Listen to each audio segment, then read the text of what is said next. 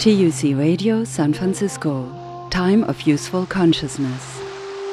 Imperial San Francisco, the underground history of the gold rush. This is part of the story of a city grown from 16 houses on sand dunes in 1850 to the largest city on the Pacific coast in only 30 years. The book Imperial San Francisco by Dr. Gray Bracken is one of the few examples of a scholarly dissertation that describes history in a new way and then becomes a very popular book. Imperial San Francisco brings to light the huge sacrifices extracted from the surrounding land by any city, from Babylon to the Italian city-states to the instant cities of North America. Gray Bracken says that he tried to answer the question he posed himself: was it worth it? Today's program focuses on gold mining and the fate of the forests. Next week, we will talk about the valleys flooded and rivers diverted to bring water to San Francisco. Was it worth it? And really also by extension, what was it worth for whom? Because only a small part of the wealth extracted from California to build San Francisco can actually be traced to the buildings and bridges, parks and waterworks of the city. The overwhelming portion lies hidden in the wealth of the families that ran and in many cases still run the city, in corporations, banks, and real estate. This is a provocative, intriguing, and unusual way of looking at a city, especially at one that everybody loves, San Francisco, the beautiful, the dream of travelers and immigrants.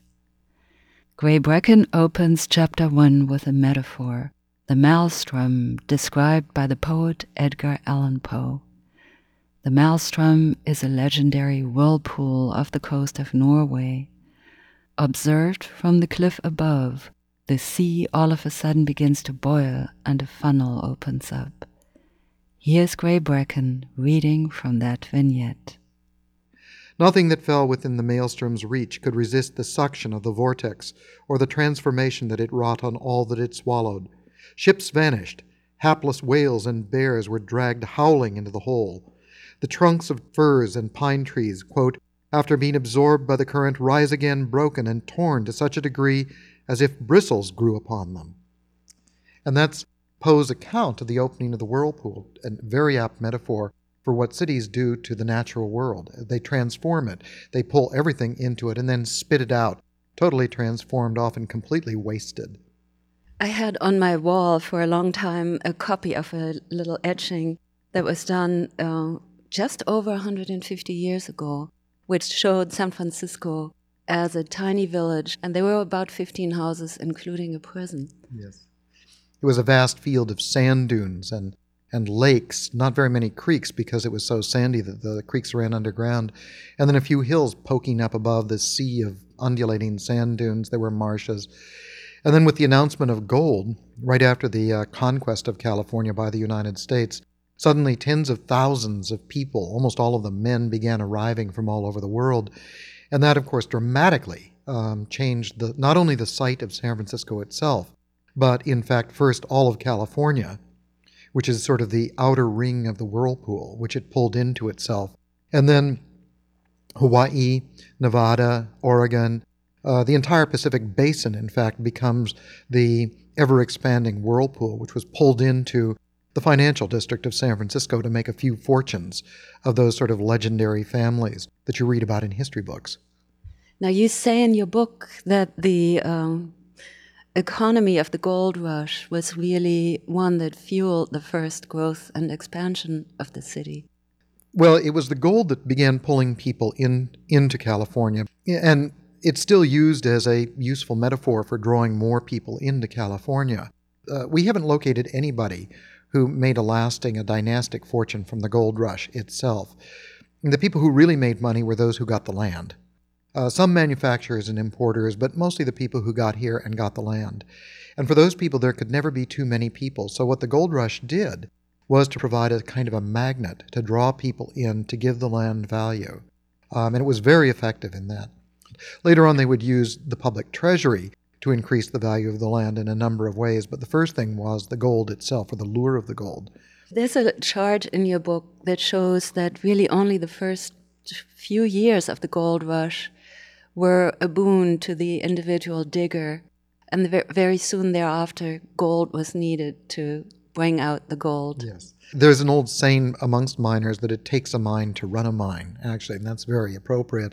That chart really amazed me when I saw it. It peaks out and then it begins falling almost as sharply as it rose. There were tens of thousands of men tearing apart the Sierra to get the gold. But eventually there were so many of them that they got all the readily available gold, the placer gold that was in the streams, and then the production begins falling off. And what that then means is that then you have to begin using high technology and capital to get the gold. And what that means is that you need a stock market. And the stock market was established in San Francisco in 1862, not only to get the gold, but to get the silver in Nevada. And that's where people really made their fortunes other than in land. They made it by manipulating insider information on the San Francisco Mining Exchange, which was connected to other stock exchanges through the world by the new invention of telegraphy. You also say that quite a few people were aware of the presence of gold in California and had already placed themselves in a position to benefit from it before it was officially discovered. Yes, that's part of the myth of California, that John Marshall discovered gold in January 24th, 1848, and that was repeated actually on the 150th anniversary. California began a series of commemorations about that signal event. But what really surprised me was I found that gold, the presence of gold was already known. There had already been a gold rush in 1842 at the San Fernando Mission in Southern California, and about 2,000 ounces of gold had been sent back to the mint in Philadelphia. This is 4 years before the United States, in fact, attacked Mexico and began the Mexican-American War to acquire California. Even President Polk, in his outgoing address in 1848, December of 1848, when he announced the discovery of gold in California, said that the presence of gold and many other things was already well known in California at that time. And the newspapers in California in 1847, the very earliest newspapers were reporting gold, sulfur, mercury, oil, coal, all sorts of stuff that was already being developed. And officially, California wasn't even part of the United States at that time. But it soon would be, of course. What kind of technologies were spawned by this sudden influx of money? One of the first things they did was called river mining. They actually tore down forests, milled them into lumber, and then created giant flumes to divert whole rivers out of their beds. Then they would bring in Chinese coolies, who would blast and excavate the entire bed of the river while there was no water in it, as fast as possible, because once the rain started and the floods began, the flume would probably be completely washed away. So you only had a few months to work on that.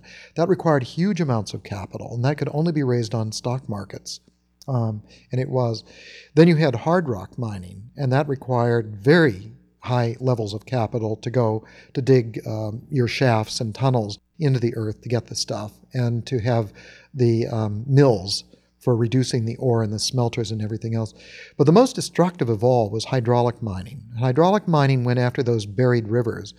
And here again, this is high technology which was pioneered in California starting in 1852, when several inventors began to realize that you could create a hydraulic infrastructure by damming rivers high at their heads, creating a high head of pressure, and then with high pressure iron pipes, bring that water down to a lower level and release it through giant water cannons called monitors. And with this, you could tear apart the landscape and uncover these fossil rivers, which were buried up to 600 feet deep.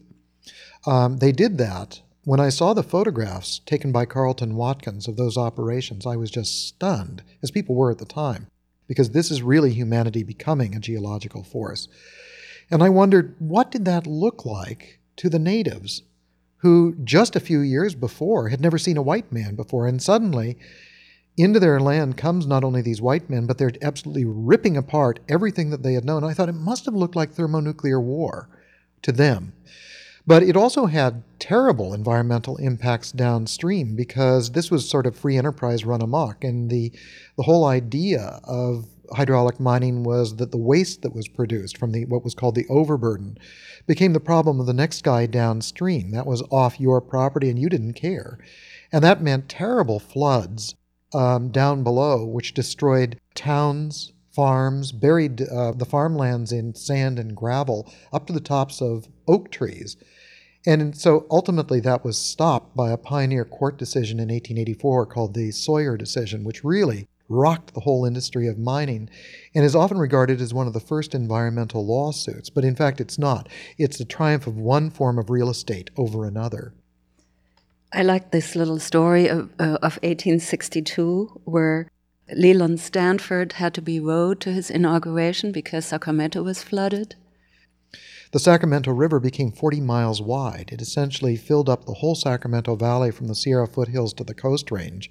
And so Sacramento became a kind of Venice. It was completely flooded, and Leland Stanford had to be rowed up to the state capitol to take his vows as the Republican governor. By the way, he was also president of the Central Pacific Railroad at the same time that he was governor, which provided a nice conflict of interest if you wanted public subsidies. Actually, before we go into talking about how mining now got in conflict with the emerging farming and agriculture downstream, let's talk just a little bit more about the deforestation. What I found really shocking to read in your book, that many railroads were just built in order to bring in more lumber. Railroads were typically extended out to get resources, and almost secondarily to carry people, in fact. Although you carry people to bring them in, actually to increase the value of the land. So when San Francisco gets going, like any city, in fact, a shockwave of deforestation spreads out from the city to get lumber and to get fuel to run the city.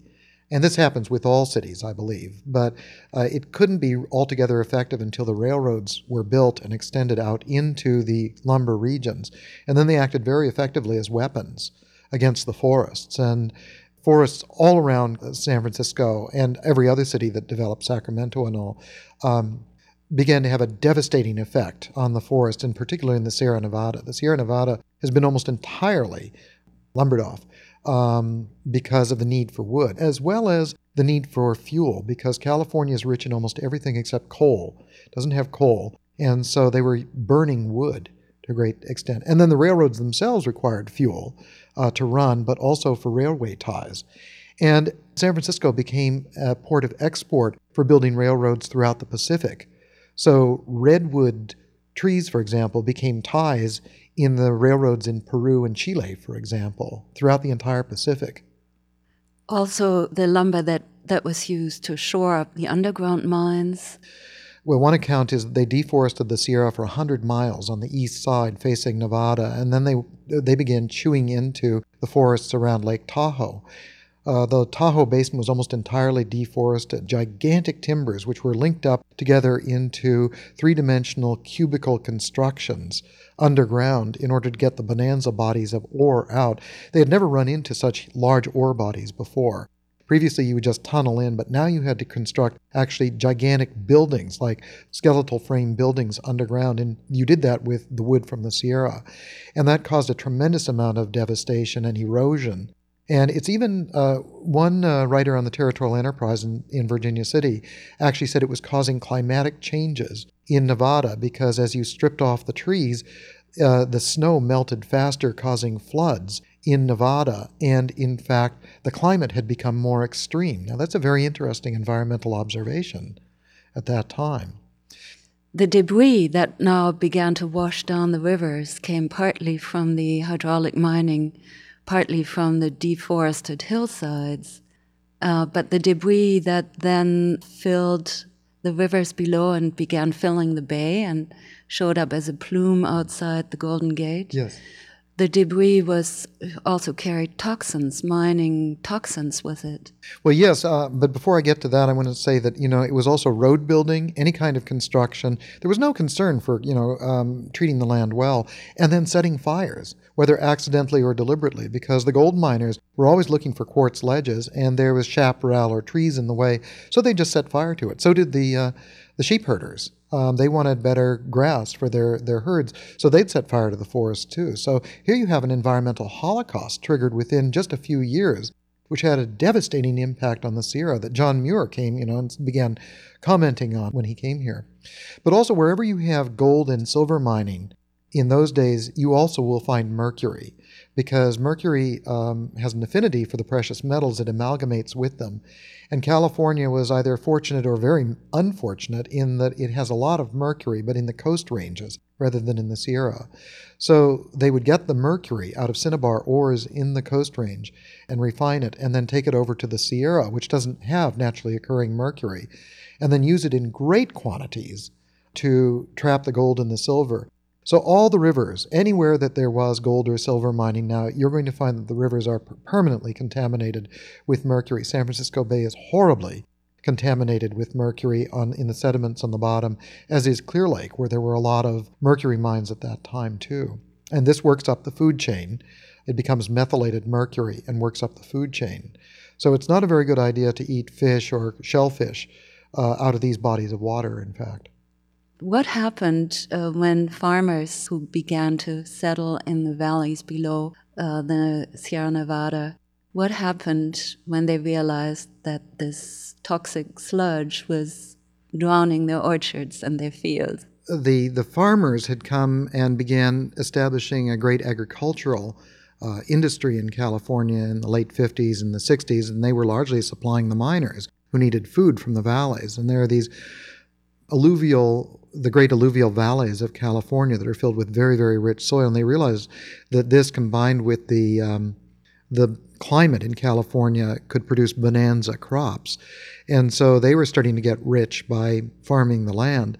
But at the same time, these great debris flows were coming down the rivers. Anytime that there was a spring runoff, what you would get was not clear water, but essentially a kind of a thick slurry of yellow mud, which would vomit out of these canyon mouths and spread over the land, because since the rivers no longer had any beds, since they'd filled with sediment, the rivers had nowhere to go except over the land, and then they just covered it with these sterile slickens, they were called, which is gravel and fine sediment, sand, mud, clay, and such. And this is not at all fertile. This is essentially just sterile stuff that would take thousands of years to break down. And this buried the finer soils and, in fact, and destroyed the towns, destroyed the farms. There are accounts of trees being buried up to their topmost branches, full-grown oak trees. In some places, the sediments were 80, 90 feet deep.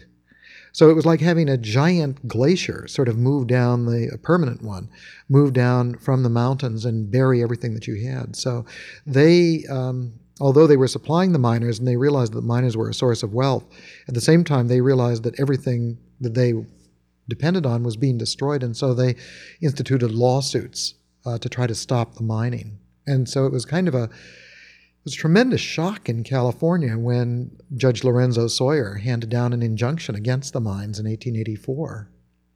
But that also marks sort of the shift in California from mining as the primary industry to agriculture as the primary industry. But I should also say that, the way that farming has traditionally been practiced in California is not the kind of benign image that we have of farming, where the farmer occupies the land and tills it and knows his particular piece of land. It's land monopoly, and many of the so-called farmers are absentee. They may live in the cities, actually, and work the soil from a good long distance through managers. And they also were trying to get as rich as possible, particularly through wheat farming, and so they would raise bonanza crops of wheat year after year without replenishing the soil until the soil was virtually exhausted. So at the turn of the century, the novelist Frank Norris wrote a great novel called The Octopus about the battle between the railroad and the so-called farmers. And he says in that book, farming as it is practiced in California is simply another extension of mining, that 25 years before these guys had been mining, now they were mining the soil. And it was the same thing. He called it the true California spirit. After us, the deluge. They didn't care, he said. And that's true. They essentially exhausted the soils in California too.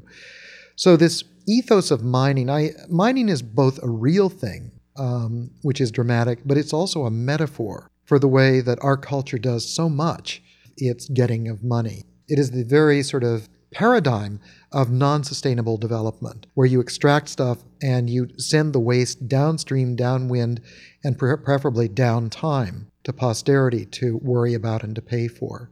And that is the very definition of non-sustainable development. And that's the way we do so much, not just mining, but agriculture, agribusiness, and so much else that we do today.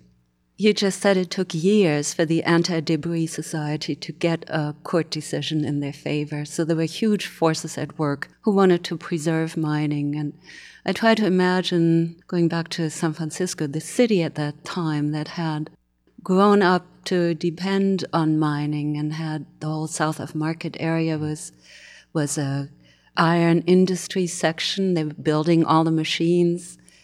So what they needed to do, find a new market for the machinery of mining that they wanted to continue to from. Yes, San Francisco is very interesting. Market Street is the broadest street in the city. It's 120 feet wide, and it sort of bisects north of Market from south of Market. And north of Market was the financial district. That's the area of gold. South of Market was the industrial and immigrant area. That's the iron district, where the ironworks and the smelters and the refineries were very unhealthy. The wealthy lived on the other side of Market Street. And it was the greatest machine-producing area in the whole Pacific Basin because of the need for mining equipment, the most advanced mining equipment, which was constantly advancing, by the way. It was a period of tremendous technological innovation, and not just mining machinery for California and Nevada. They were exporting this to Mexico and throughout the whole Pacific Basin, even as far away as South Africa.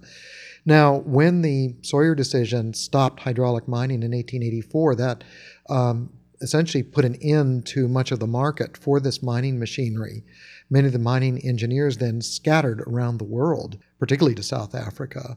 And that meant that the really canny iron workers, owners of the ironworks, had to find some new market. And so one of the lead ones, a man named Irving Murray Scott, who is one of my main characters, then saw the main chance and shifted into armaments and began producing primo battleships, which would come in very, very useful in the Spanish-American War in 1898. It's really amazing to consider that all this was done within a generation. From a sleepy hamlet to this smoke, fire belching place of production, San Francisco became a huge export town in just 30 years.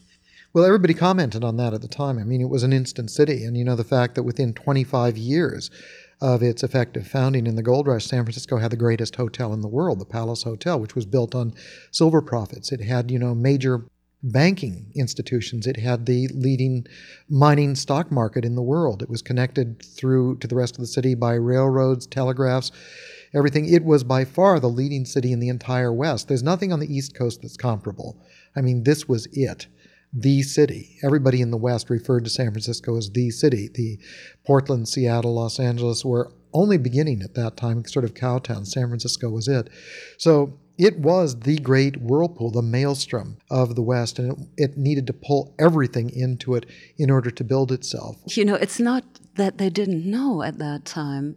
I was fascinated by this report you referred to in your book, that Carl Gilbert went around and did research between 1905 and 1909 to see what the deferred costs of mining had been. Yes, Carl Gilbert was one of the great geologists, American geologists, and the U.S. Geological Survey sent him out after about 20, 30 years after the, hydraulic mining had stopped to find out what the damage had been, and he produced a terrific report, which is a classic in its kind, about the tremendous damage. And he estimated that the amount of overburden removed in hydraulic mining within a few years was about 8 times the volume removed for the Panama Canal. All of this had been sluiced down into the Central Valley and ultimately into San Francisco Bay. So that's a tremendous amount of land moved. Just for a moment to go back to the opening metaphor of the maelstrom, after really pulling trees and bears, as Edgar Allan Poe says, into this maelstrom from the Sierras, now the maelstrom reaches as far as British Columbia, as South Africa, as overseas, to pull these societies into the maelstrom of mining, where it even persists in some places until today. You can read articles on how the miners in Brazil, in Java, Indonesia, all around the world are now being poisoned by cyanide and by mercury, and communities are being devastated everywhere by the kind of mining which was forbidden in California but then exported to the rest of the world. So it's still going on today. It's even going on actually in Nevada with the gigantic cyanide heap leaching piles, which are demolishing entire mountain ranges and draining whole aquifers, which will dry up rivers and springs, etc. But the real devastation is continuing in places like Burma and Thailand and Colombia, where they're today using the exact same kind of hydraulic mining techniques that were banned in California because of the environmental destruction. And these are frequently financed by U.S. or Canadian companies, which wouldn't allow those kinds of techniques in their own country. So you export the damage elsewhere. And very few people are aware of this. That was a conversation with Dr. Gray Brecken from the archives of TUC Radio. We were talking about the chapter on gold mining from his book, Imperial San Francisco, Urban Power, Earthly Ruin. We spoke in Inverness, California on August 8, 2000. Meanwhile, Brecken's book, Imperial San Francisco, has become a classic in urban studies and was republished in 2006. Gray Brecken is visiting scholar in the UC Berkeley Department of Geography and has embarked on a new project that continues to give him pleasure and inspiration. He and a team of researchers are chronicling the often forgotten works of the 1930s and 40s New Deal. The livingnewdeal.org website shows the record of a lost society, of a once intensely public-spirited America. They have so far mapped more than 17,000 sites across the U.S., and that amounts to more than 100 sites in every state. Workers built thousands of exquisite monuments to public life, from post offices, schools, theaters, to parks, museums, and botanical gardens. Also utilitarian projects, such as municipal water and sewage systems, airports, and bridges. All this can serve as contrast and inspiration to the current New Deal. You can even give your input at the livingnewdeal.org website.